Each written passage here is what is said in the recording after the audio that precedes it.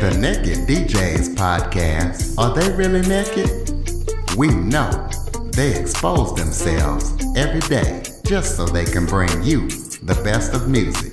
They like to stick it out there for everyone to hear. You can hear their podcast on Anchor.fm, YouTube, and any of your favorite podcast platforms. Welcome to the Living the Dream podcast with Curveball. If you believe, you can achieve.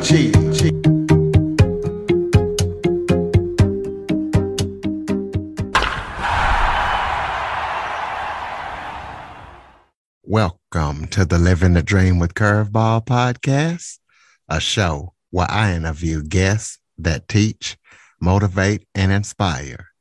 Today, we're going to be talking all things mental health and trauma as I am joined by author, professional mental health coach, podcaster, and combat veteran, Dylan Sessler.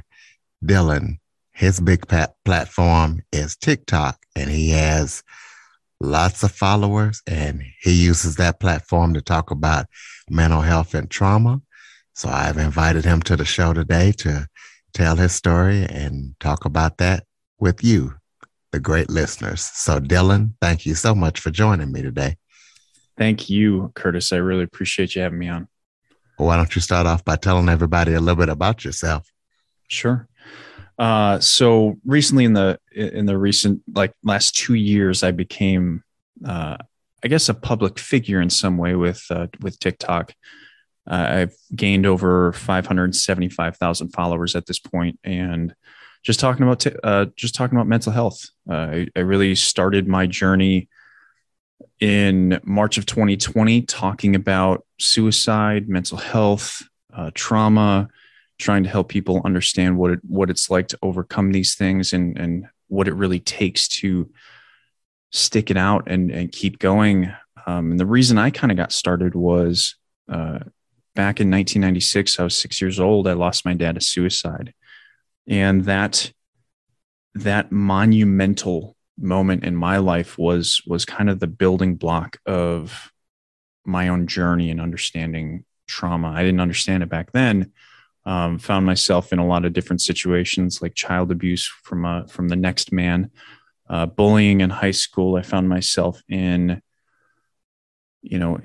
in war. I joined the military at 17 years old just to get away from everything, but also to chase my own death. And I found myself in Afghanistan a couple of years later, not able to actually find that. I saw just about everything else I could see, but I didn't find myself. I didn't find my own death there. And I came home and I struggled with PTSD. I didn't know it, didn't understand it at the time, even though people told me outright that, you're probably struggling with PTSD, and I just didn't listen to people. And I came home, tore my ACL while I was on active duty, and I was sent down to Fort Knox, and I struggled alone there. I was put into a medical unit, basically, to recover from my injury for 8 months. And it was, I was probably one of the hardest times of my life because I was sleeping for 1 hour a day maximum. And I was thinking alone for 23 hours a day. And I ended up finally getting out of there. I don't know how. In some ways, I struggled my way through it, and ultimately found my way back home as a member of the National Guard, and continued to go to school up until 2015 when I nearly committed suicide myself because of the culmination of everything. And I really found a moment in my life where I had to legitimately take stock of what was happening to me, my own self-awareness, and ask the question that ultimately brought me here to you, and what I do now. And that was, why am I here? Why am I in this place at this moment right now? And then I spent the next, 7 years getting to here, answering that question and digging into the hardest truths that I could dig into, without without deceiving myself like I had been for 20 years before that. So ultimately, that's a short version of my story, but that's what's brought me here. It's given me the experience and the wisdom to kind of look back and see all of that allows me to help people and understand people in a way that a lot of people struggle with. And so that's what I do is I open up people like I opened up myself, and I give them no judgment. I don't have the right to judge anyone. So I certainly don't. And I just give them the opportunity to share in a place that is abundantly safe, which a lot of people need right now. So that's my story. Well, tell us about as much as you can remember or what you understood when your dad took his life at 6 years old. I'm sure that had to be a real traumatic experience. It was, I remember coming downstairs one day, and it was August 11th. He died on August 12th. I'm sorry. It was August 12th, the morning of August 12th. I came downstairs, and I remember my mom and my sister in the kitchen with my dad. And I remember my dad kind of proclaiming, like, I've got a meeting today. I'm not going to be home until late tonight or even tomorrow. And so don't wait up for me. And when he started kind of talking about this, I immediately had this deep sense of just bad feelings. Like my gut was turning. I just remember the visceral sensations of that's not true, of listening to him. And that's what I was saying to myself. And I sat with that for a second, and then I immediately kind of ran to him and clung to him, and I told him not to go. And I remember that emotional kind of outburst as a 6-year-old, not knowing anything but what this feeling was telling me. And I knew it was different, right? It wasn't like that normal 6-year-old, like 6-year-olds never want parents to go, but this was different. And certainly it became a lot different as I remember that feeling. I grabbed his leg, and he was 6'6" at the time. I was not, as a 6-year-old, and he simply grabbed me, pulled me off, and said, I love you. I'll see you later, or something. I don't remember exactly what he said, but I do remember him saying, I love you. And I remember that cliche kind of walk out the door, and take a left, and that was it. That's what I remember from the day. But I remember the morning after, my mom waking me up in a rush and telling me we have to go to our grandparents' house. And that's where I found out. And it was that feeling that always stuck with me after that. It was the sensation that I knew he wasn't coming home, or my body did. Whether my mind knew it or not, my body certainly was trying to inform me that what he was saying was a lie. And, at that point, when I found out he had committed suicide, I blamed myself. I was 6 years old. And so it felt natural to simply blame myself and take on the guilt of that. And then as I learned more about suicide, I also learned, from people who didn't necessarily know how to expose this to a child.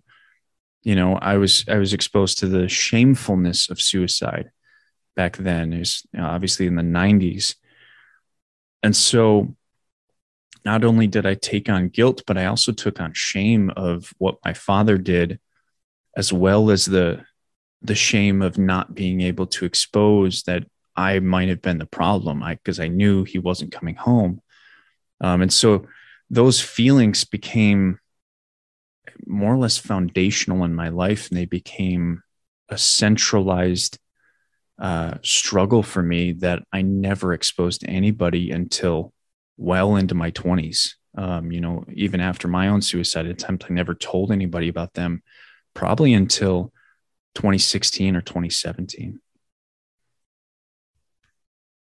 Well, talk about your your story when you thought that you wanted to take your own life. Tell us kind of what led up to that and how that, I guess, not how it was, but how your dad's suicide played a part in that, if it did. Yeah, it did. It certainly did. But I would say in quite the opposite way of what I expected. I was going to school at Whitewater at the time, and when I came out of school that day, it was just not a good day. A month prior, I had broken up with my ex girlfriend. I was struggling through just the difficulties of PTSD, and I had never been diagnosed before. But there was always that anxiety. There was always that depression. There was always that feeling of something's going wrong somewhere, or someone is trying to hurt me, or something's not good. Because I'd gotten home from Afghanistan 3 years ago, or 2 years ago at that point. And it was still there. It was that feeling was still there of I'm gonna die, or someone's gonna try and kill me, or something like that. And I was exhausted. My body had been not only carrying the weight of the shame, the regret, the guilt of my father, the child abuse, the bullying, war, the injuries I had sustained. And at that point, this was 2015, so it was my third ACL reconstruction, or my second ACL reconstruction. My third ACL surgery was about to happen in like 2 months, and so at that point, I was just defeated. I was tired. I was done.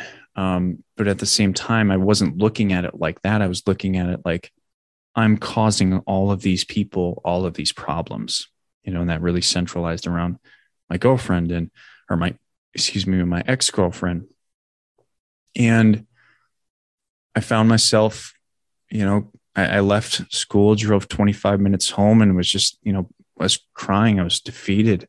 I was crushed by all of this. And I got home, and I, ultimately made the decision. This is it. I had made a decision when my dad died that I was never going to commit suicide. I was never going to be like him. And 19 years later, I couldn't hold that rule to be true anymore. And I decided that was what I was going to do. I was going to end my life that day.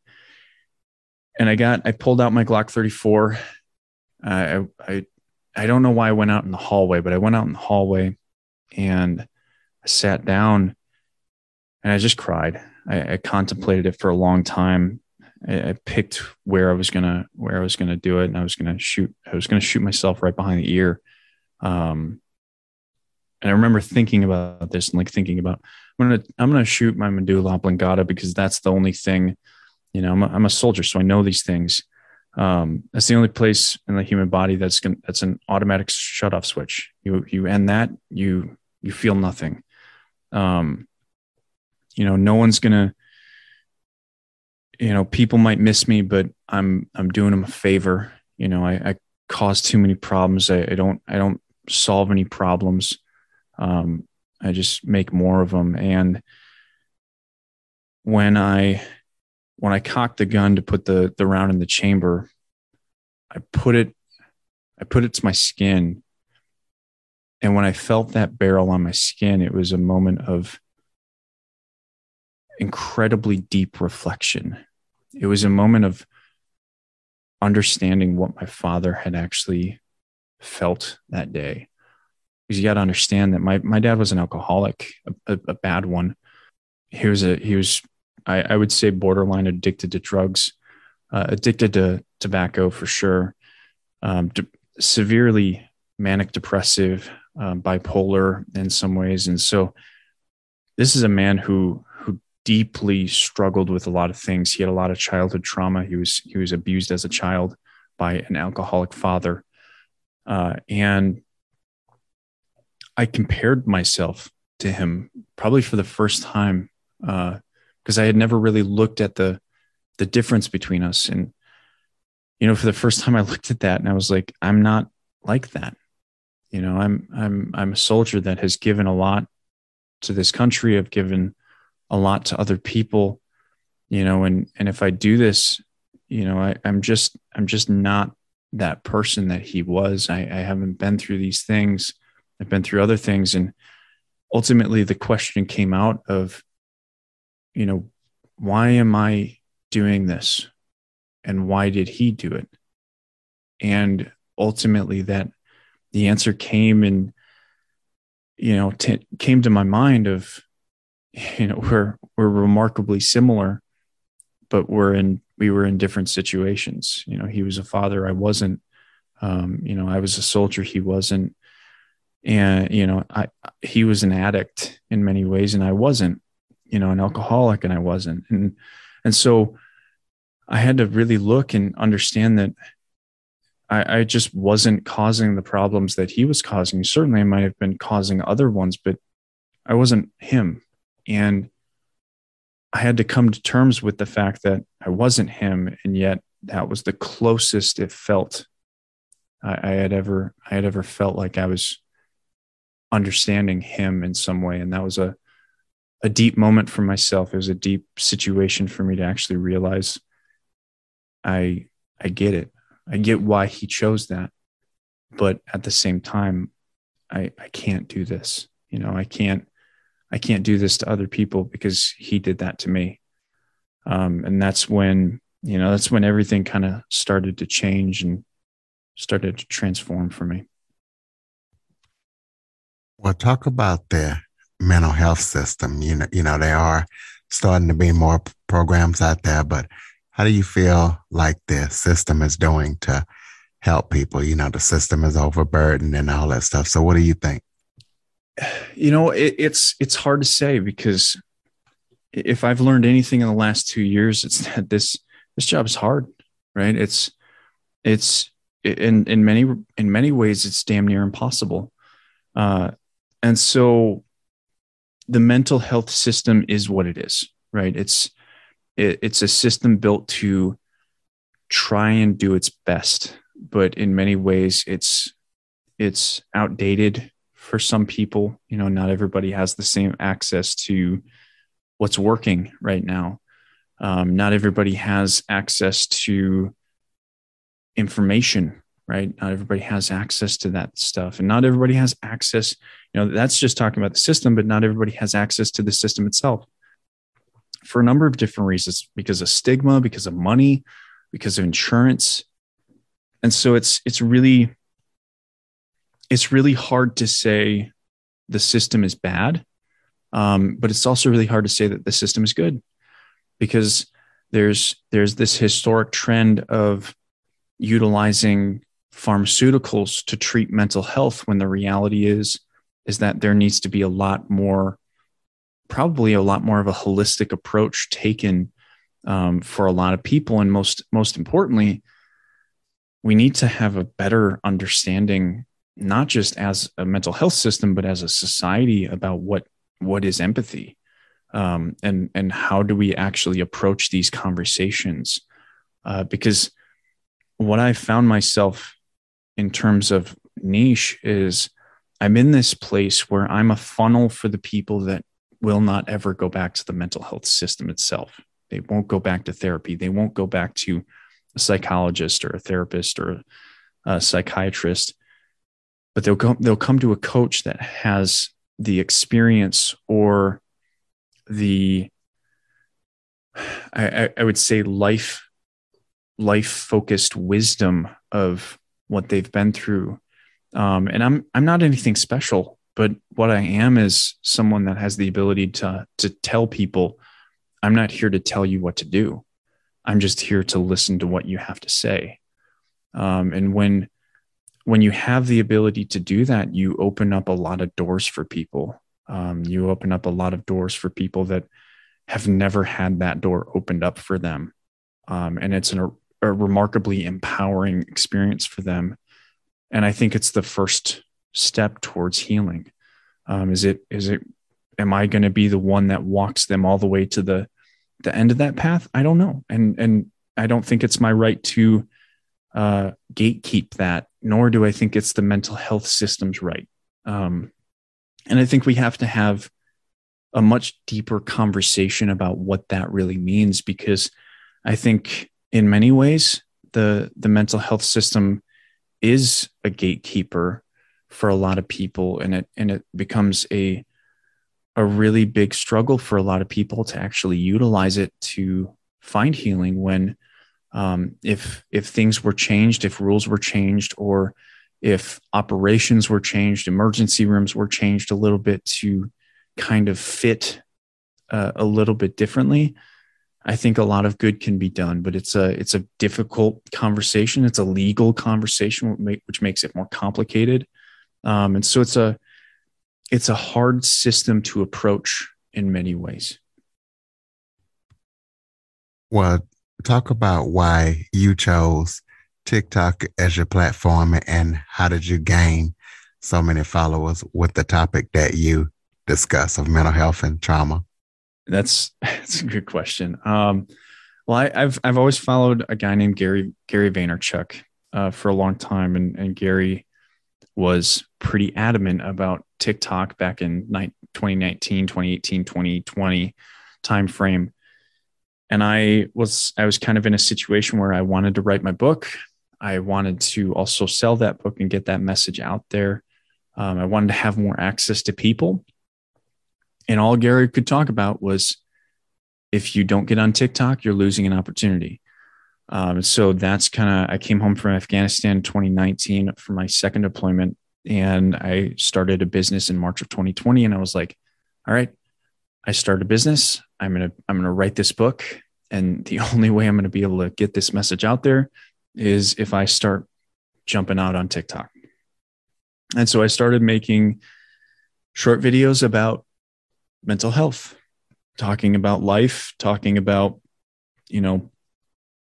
anything, talking about my own experience and what I had been through and what other people go through, and trying to just give people what I never had. And so I started that. And I think within the first month, I had like 10,000 followers. Within the first 2 months, I had 30,000 followers. And then within the first 9 months, I had 300,000 followers. And now, just over 2 years later, I'm over, over 500,000 followers, and I'm still going, just doing what I do. I've danced maybe twice in 1,500 videos.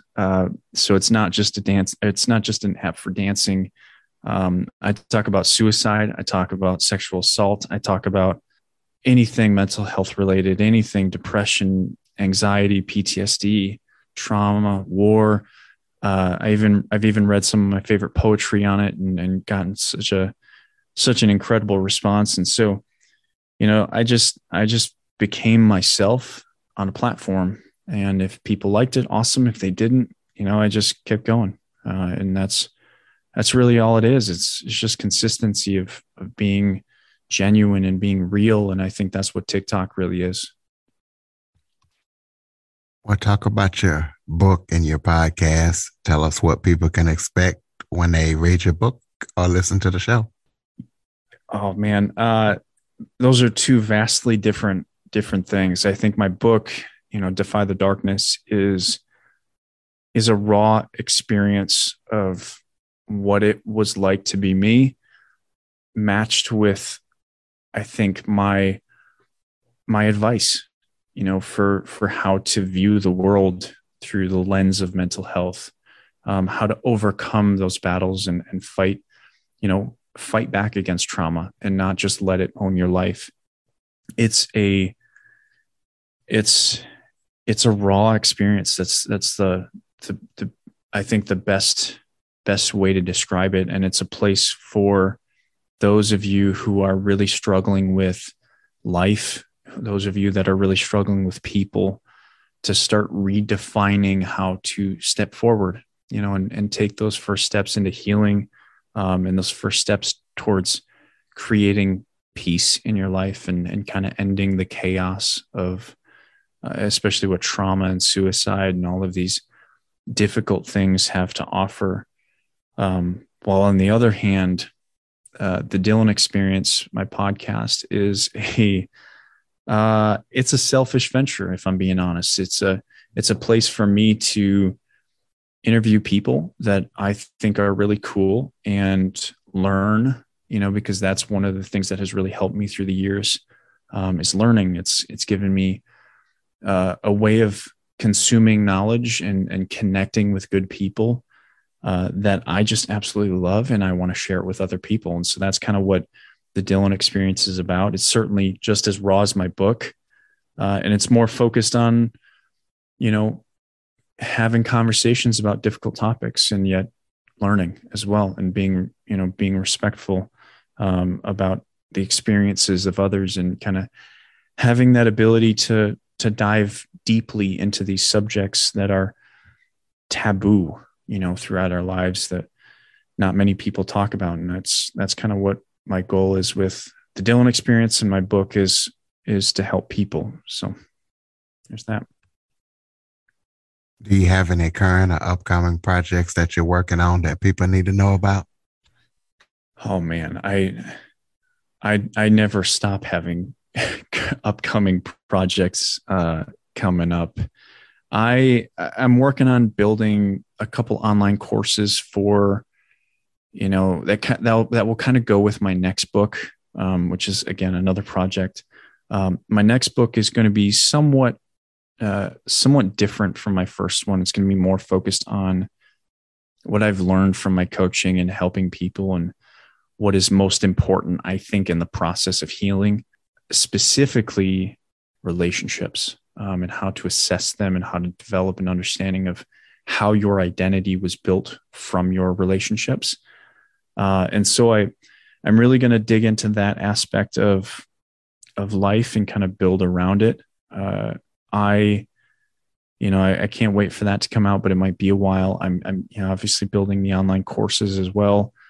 But I think most importantly, I'm having a little girl. I'm having a little baby in June. So that's I think what I'm preparing for the most. Well, congratulations on the baby. I got 2 kids and they are great. And you will remember that moment when she's born for the rest of your life. Absolutely. Give out your contact information so people can connect with you, the website, how to listen to the podcast, the TikTok, so people can connect with you. Absolutely. So my website's my name, DylanSessler.com. You can schedule a coaching session if you want. You can follow me on YouTube. Just look up my name, Dylan Sessler. You can find my book on Amazon. It's called Defy the Darkness. You can find me on Instagram or TikTok with Dylan Sessler, Dylan_Sessler. You can find me pretty much anywhere, and just Google my name and you'll see me.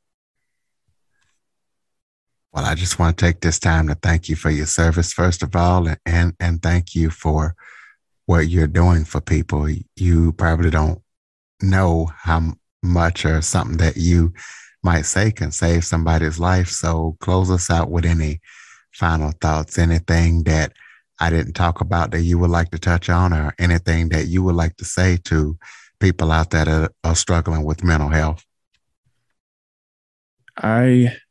I will leave you with this. The most important thing you can do for yourself is listen to yourself. And that's the hard part, is when you listen, you're not listening to your thoughts or your words. What I'm talking about when you listen to yourself, it's listen to what your body's trying to tell you. If it's tired, it needs you to slow down. It needs you to take a step away from the chaos. It needs you to express yourself. And when you start to become more aware of what your body actually needs and what your body's trying to tell you, that's when you're able to actually start healing. That's when you're able to actually understand what you actually need. Because if you don't listen to yourself, if you don't give yourself that time, you'll give it to someone else who will take advantage of it. You'll give it to work, who will use it for what they need. You'll give it to your family, who will use it for what they need. You'll give it to everybody else, but you won't give it to yourself. And eventually your body is going to take it's going to take it back in its own way. And I'm afraid you're not going to want to deal with that.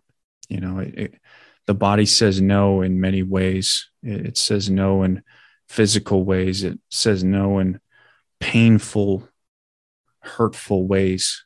And eventually it won't work for you anymore because you weren't working for it. So listen to your body and learn how to appreciate yourself, learn how to take care of yourself, and learn how to respect yourself. Ladies and gentlemen, DylanSessler.com. I'd like to take this time to thank Dylan for joining us and ask you listeners to share this to as many people as possible, because Dylan he's doing a lot for the mental health of people all around the world. And you never know, something that he said could help save somebody or steer them in a more positive direction. Be sure to follow, rate, review, share this episode to as many people as possible. And Android listeners, go to the Google Play Store and download the Living the Dream with Curveball podcast app. Dylan, thank you so much for joining me today. Thank you. For more information on the Living the Dream podcast, visit www.djcurveball.com.